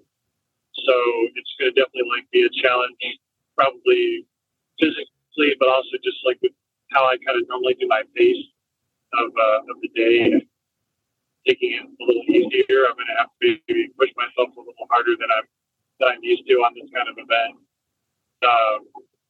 But yeah, I'm intimidated by the distance and the timeline. And we have a lot of racers on our team who that kind of distance is no big deal. But I'm not one of them, so it's intimidating to me. But I'm excited to go for it and push myself, trying to work towards it and just increase my overall riding and the elevation of my riding each week. To kind of prepare, not on a high intense scheduled training regimen, but it's not what my life allows scheduled. So yeah, we'll see how it goes, but I'm really excited about it. Yeah, man. I relate to you. I talk to a lot of people. You work with a lot of people that are super fast. I talk to a lot of people that are super fast, and I feel like they're doing something different. But that's everybody's on their own journey, and that's one of the beautiful things about it. And one of the things I like about this event is just bringing everybody together, where you're going fast or slow, and no matter what your motivation is, just coming together and doing it together. Asia, you've done it twice. Are you coming back this year, or did you skip it this year? No, sadly, I won't be making it this year. Any FOMO? Yeah, definitely. I just finished a bike packing trip yesterday, and with my friend Emily, who will be doing it, and who I've ridden with it before, and we were talking about it, and I was like, yeah, I'm definitely going to miss being out in East Texas with you guys. You think you'll come back again one day? I would love to. I don't know if there will ever be a West Texas Showdown event, but would definitely come to that one, as it is also closer to where I'm living now. But that would be awesome. It's going to happen. It's going to happen. We're shooting for February of 2025 is the goal.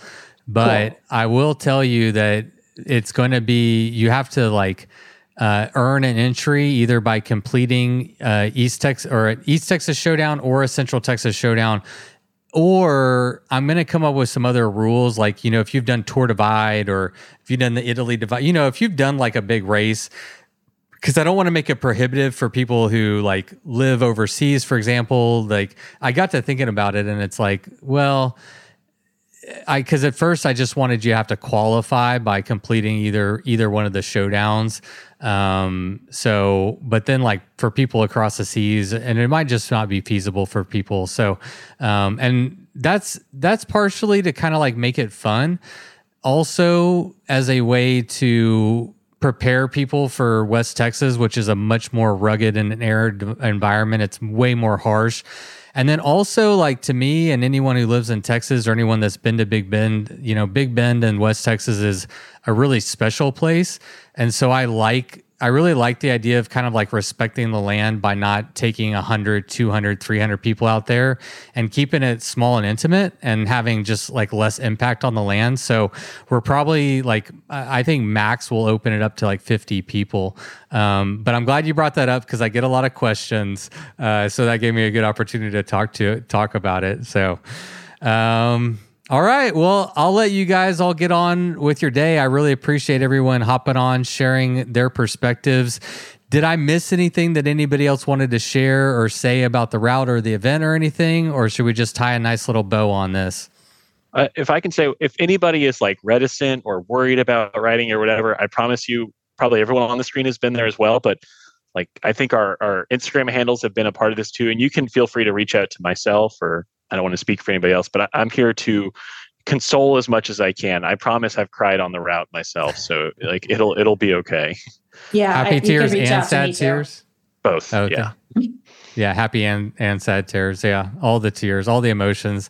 And if I talked over Asia, she said you could reach out to her too. Yeah, likewise. Awesome. Well, I appreciate y'all so much. Thank you, Harrison and Vince. We'll see you in about 30 days. Time to get those pedals pushing. And yeah, looking forward to seeing everyone, man. It's really a lot of fun to see everyone come back. And it's really cool that so many people come back every single year, and it really builds to like what Asia was saying. I mean, you really do make friends and it feels like a family. So I'm excited to see everyone out there. And all right, that's it. Thanks for coming on. Thanks. See you later. Get to training. Bye. All right, everyone. Well, we let our esteemed panel go, and now I'm going to tackle the rest of the questions myself as soon as I can get my computer to get on the program. Come on, computer. The rest of these questions, I think I can handle and try to get through them relatively quickly.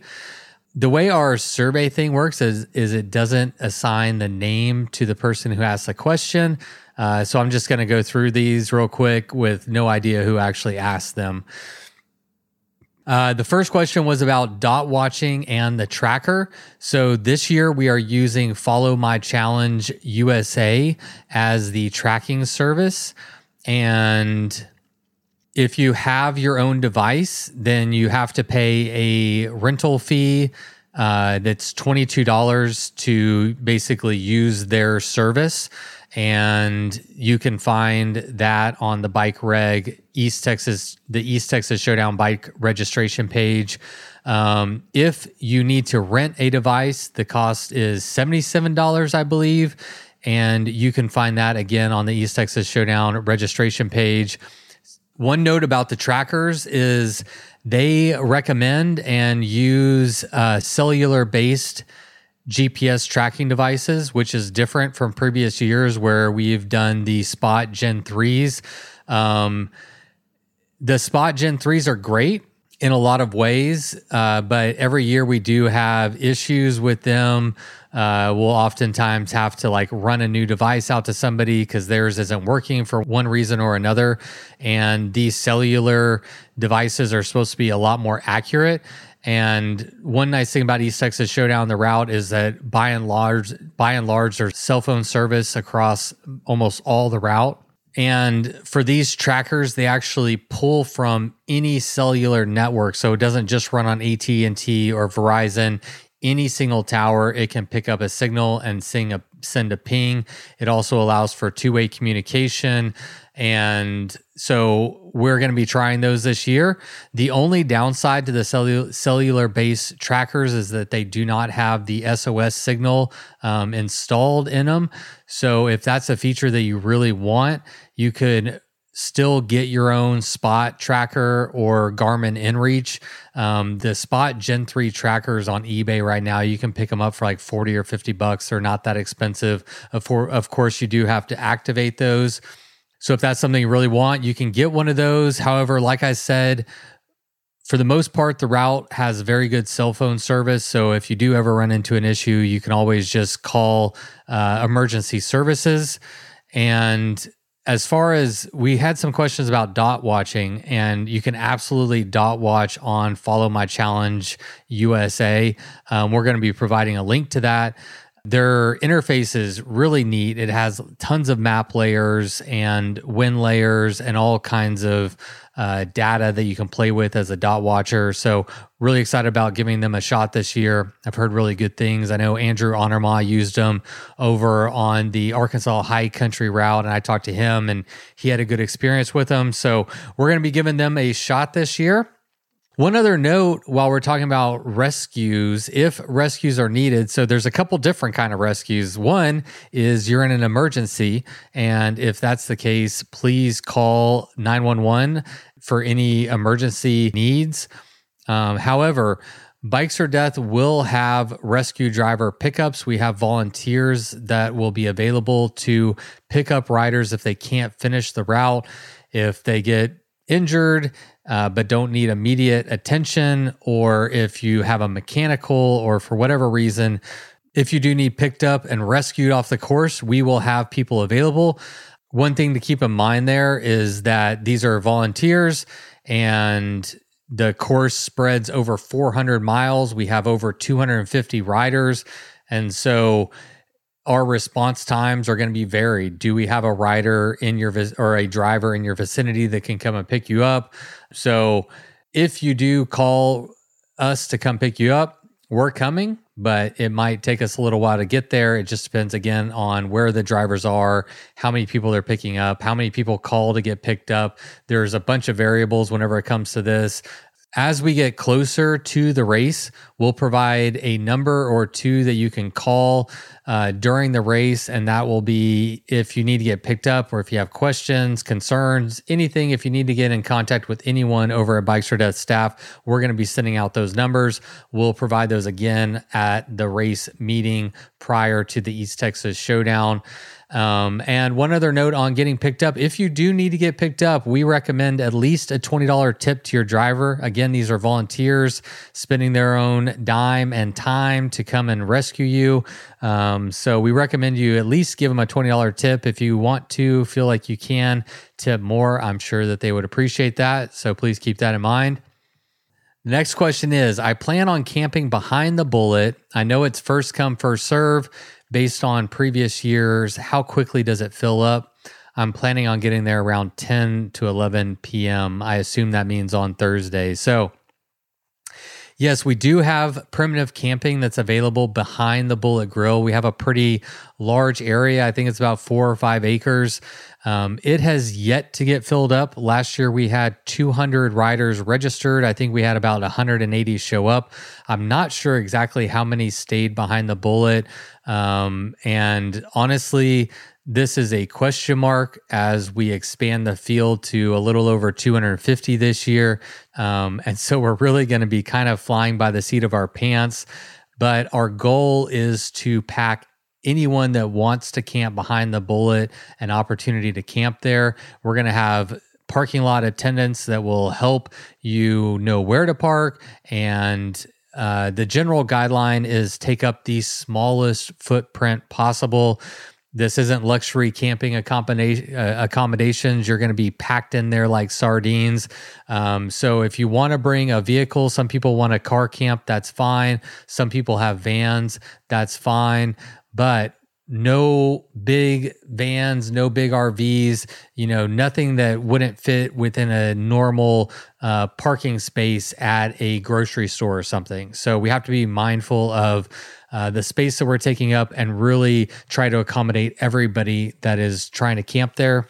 And just be patient with us as we figure that out and navigate that on the fly. Obviously, if you get there first, it'll be really easy to find a spot. As we go throughout the day, it might become a little bit more challenging, but we just ask for patience and everybody to work with us. And please work with our parking lot attendants to find out exactly where to park and just be mindful of everybody else's space.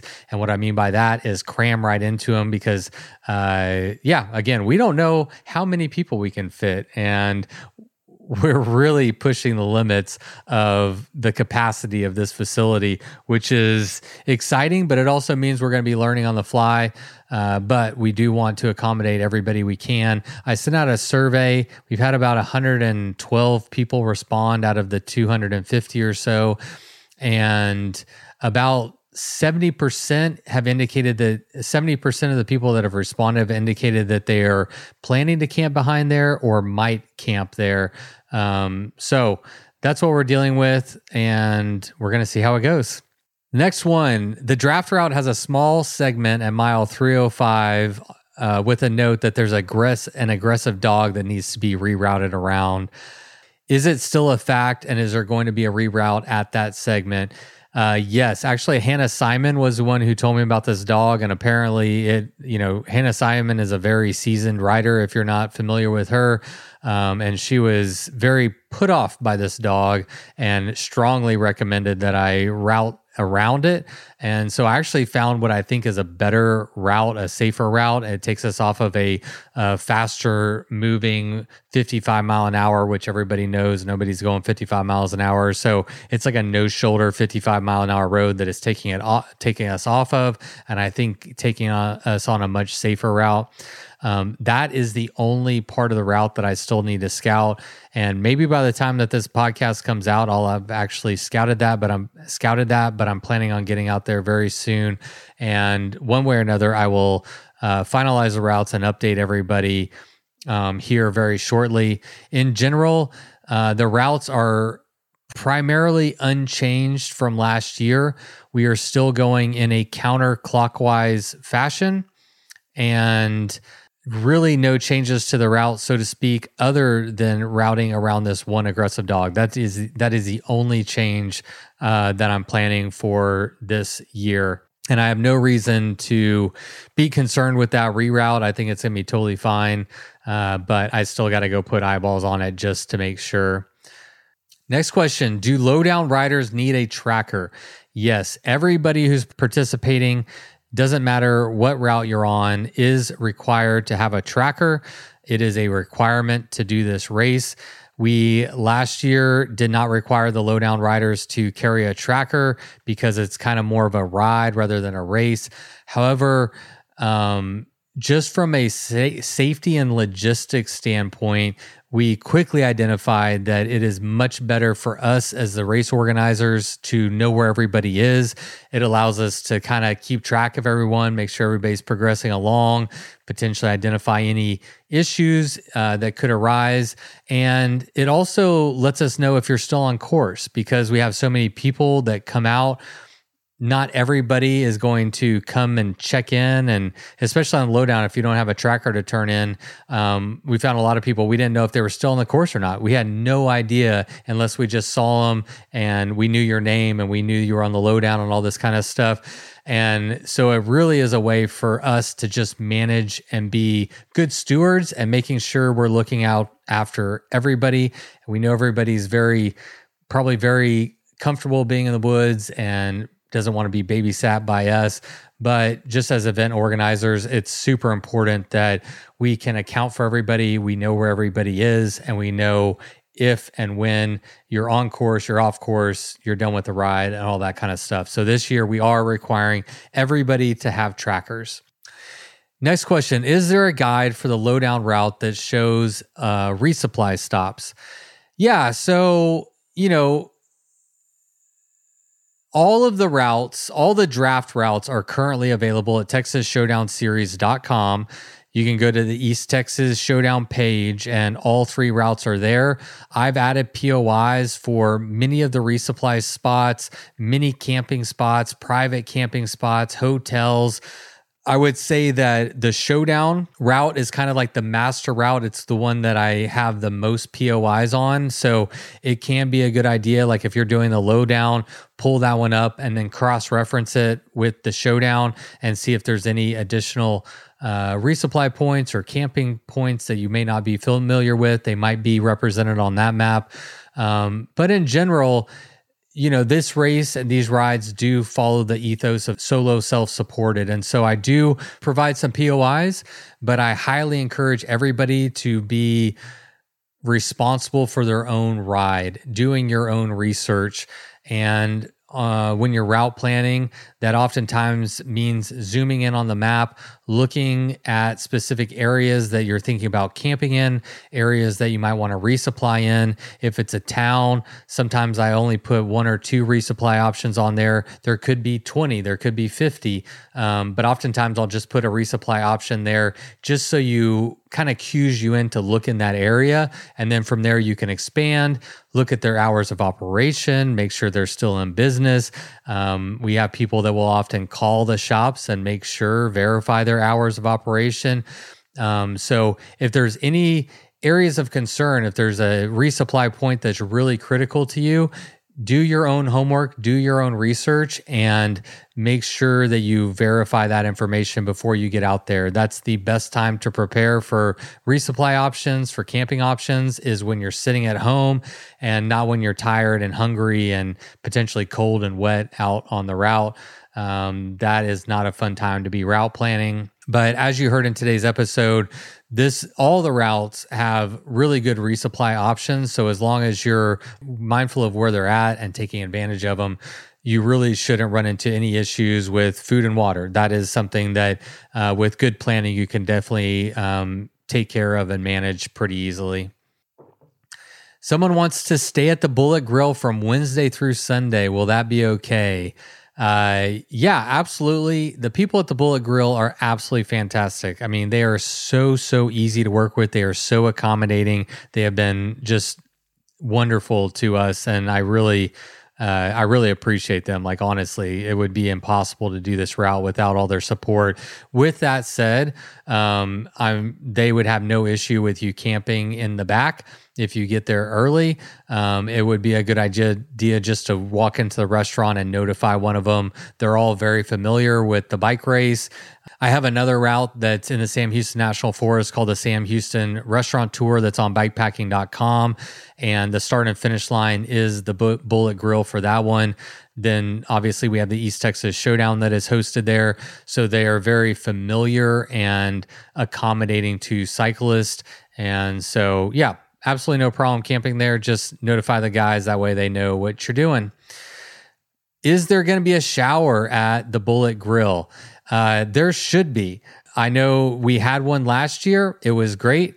I think the year before that, we had like a hose that was out there. And then the next year, we had a little shower that they had built for us. And I talked to Chris about it, and he says that they're planning on having a shower. So I don't know exactly what that means, but there should be a shower, or at least a water hose, for sure, at least a water hose where you can douse yourself down. But I think that we'll probably have a shower.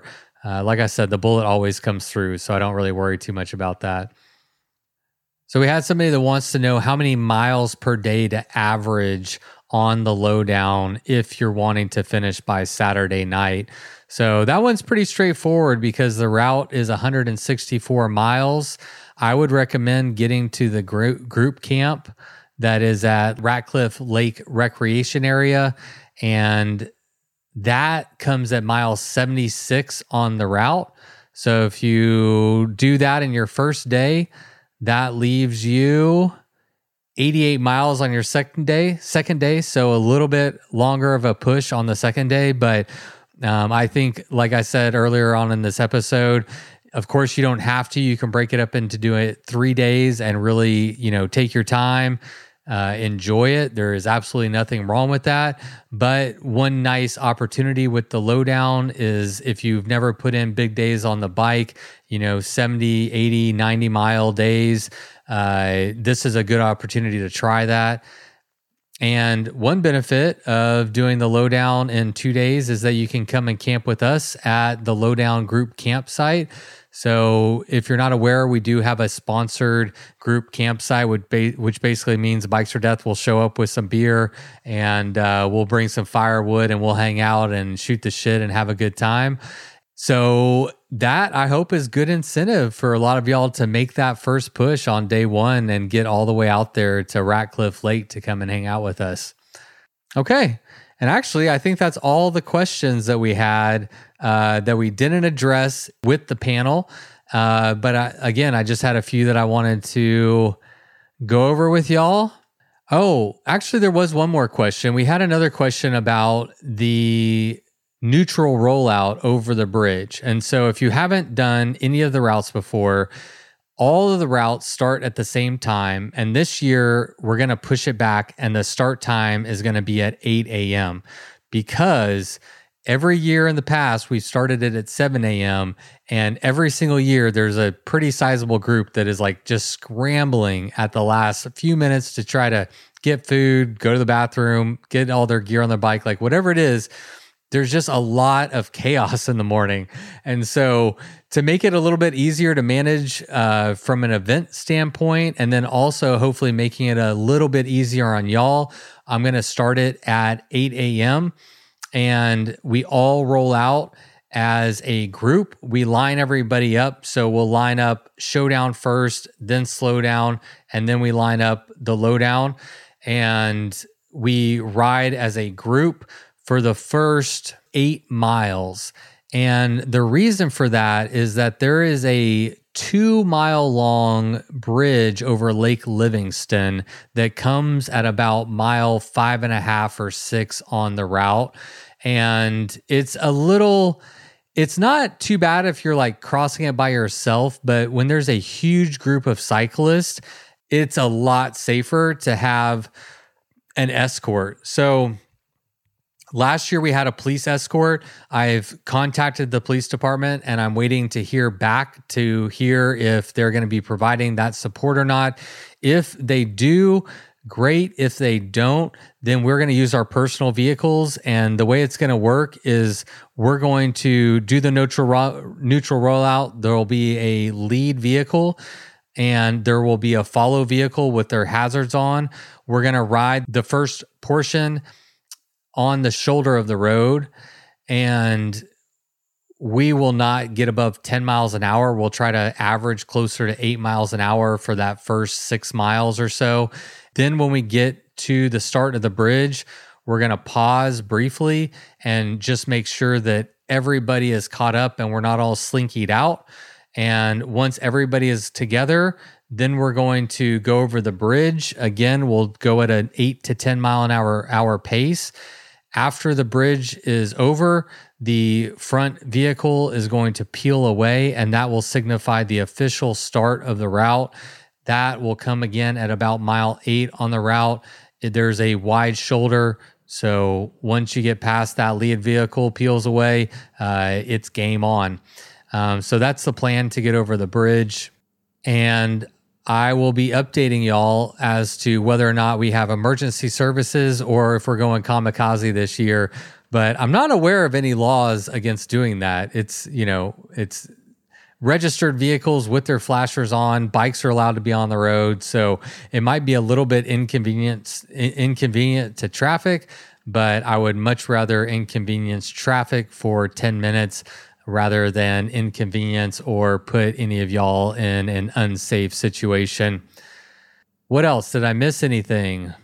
I think that's it. Again, like I said, towards the end of the panel discussion, we're about 30 days away from the start. So I don't know about y'all, but I'm getting excited and nervous, as I'm sure many of y'all are.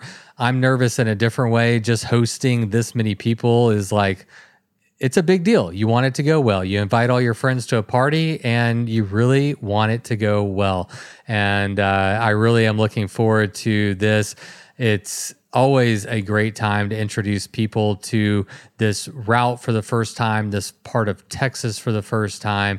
And if you've been here before, you already know that just the community surrounding this event is so great. I think it's one of the things that makes the East Texas Showdown such an epic event is the community that surrounds it. And then, of course, like we said on today's episode, the route is really beautiful. It shows you a different part of Texas than what I think even most Texans know about. So it's really exciting. I'm so excited to have y'all out there in about 30 days. So get to training.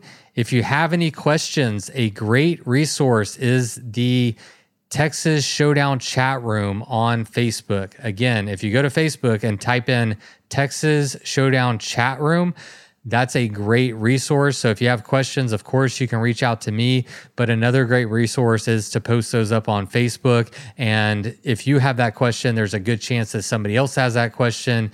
And I really love the community support aspect of that. So that's a great resource. We'll also be following up with more emails with just more information that is important as we get closer to the event. So be on the lookout for those. And until then, don't forget, go ride your damn bike. It was the middle of the night. You grabbed your knife and you held it tight. The sound they made kept you afraid. In the morning, you packed your bike. Memories forgotten from the previous night. You rode faster than ever before. Was it your imagination or merely folklore? Fear turned into strength as you pushed further. Every pedal stroke stronger and firmer. Your bike feels weightless, your legs aren't tired. You think to yourself, just a few more miles. Bikes or death. Bikes or death. Podcast.